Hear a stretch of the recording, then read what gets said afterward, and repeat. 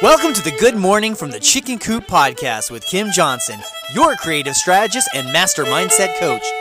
Filled with inspiration, distinctions, perspectives, and possibilities, we help you to cultivate a mindset that leads you to create the best version of yourself you could ever imagine. Join Kim every morning from one of her favorite happy places, her chicken coop, along with all her chickens. Hey, good morning, everybody from the chicken coop. Lots of noise out here this morning. Lots of babies running around. So you're going to hear some peeping in the background. Very fortunate to have a couple groups of babies right now. So today I want to talk to you about getting hooked. So what does that even mean? Well, there are a lot of times that we know we have triggers, and I've talked about triggers to you before. But when we are getting hooked, that means we're not getting rid of our trigger. So a trigger has the right to fire off, for sure, because they've been with us for probably a very long time, and we're sensitive. And a lot of us will even recognize that that's a trigger. We'll even use that word very organically. That was a trigger for me. Or I stepped on a landmine. I have a client who loves to use that word. I stepped on a landmine. And we've all done it, myself included. And it's a part of the process of being human. I mean, it's how you evolve and change and learn when you have these little things that happen. But getting hooked is different.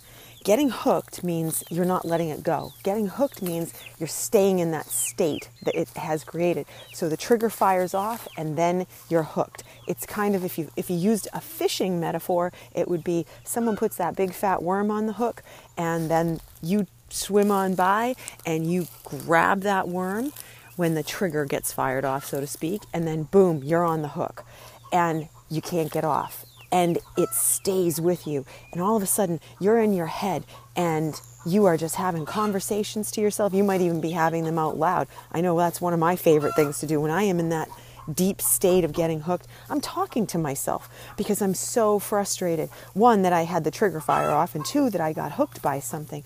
And it is a deeply emotional process when you're trying to get out of it. And it's not easy. I can't stress that enough. It is not easy. Once you are hooked, it is not easy to stop the process because you have to be able to move outside of that emotion in order to get it to come back. So you have to actually, the methodology would be, once you recognize that you're hooked, you have to actually pause. You have to actually pull yourself back to a different state because, as Einstein said, the mind that created the problem is not the mind that can solve the problem. So when you are in that emotional state and have gone beyond the trigger and you are hooked, it is hard to pull out of that from that state. So the trick, if you will, is to pull yourself back to neutral or as close to neutral as you can get. I'm not saying you try to go all the way to happy because that's just ridiculous. And when people tell you, well, you just have to be happy, you want to punch them in the face because there's no way that you're going to go from completely angry to happy. And it's just more irritating to hear someone say that, truthfully. And it's a ridiculous bit of advice if someone says that to you. But what you can do is move from the deep state of where you are, at least getting to neutral, where you're just not feeling that deep anger, but you're maybe a little more apathetic about it. You're just in this place of like, whatever, forget it. I don't even care at this point. You do care, but you're just not at that same level.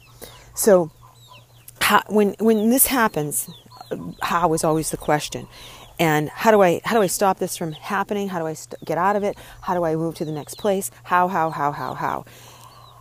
And quite honestly, how is a tricky thing because it all depends on who you are as a person. It all depends on where you are in your evolution of learning all of this. How can be quite simple if you're somebody that's practiced this a lot and you can say to yourself, okay, yep, I know how to do this. I can sit down, I can meditate, I can go for a walk, I can shake this off. But if you're not that person yet, what are the simple tricks? Okay, one, I know this sounds crazy. Go wash your hands. And I'm not talking about a leftover from COVID. I am talking about something that's very, very scientific, is that we have lots and lots and lots of nerves in our fingertips, and they collect lots of energy. They're always busy. They're always touching things. And negative energy is in our hands. We just pick it up. We can't help it. And this is not woo-woo. This is science. So simply washing your hands is a great trait. And 100 years ago, the advice would be go splash some water on your face. Well, did it work putting water on your face? Yes, but part of the reason it worked, a big part of the reason, was because you put that water on your hands and you're dissipating that negative energy. Plus, putting it on your face kind of snaps you back into your body. So from a physical standpoint, you're coming into your body again. You're not up in your head thinking about it, as well as your hands are dissipating that negative energy. Second, another trick that really works is telling yourself, I'm just getting to neutral, because we don't want to go all the way from the completely being hooked and angry and frustrated and all those on the dark side emotions all the way up to the light side, because we still feel justified in our emotion. So we don't want to make that massive jump. So when you just pull yourself to neutral, you feel like you can do that. You feel like you can be reasonable and pull yourself to neutral. So it's an excellent exercise. Go to neutral.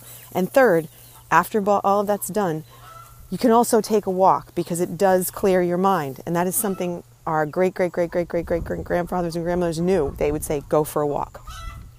Change your state by physically getting up and moving.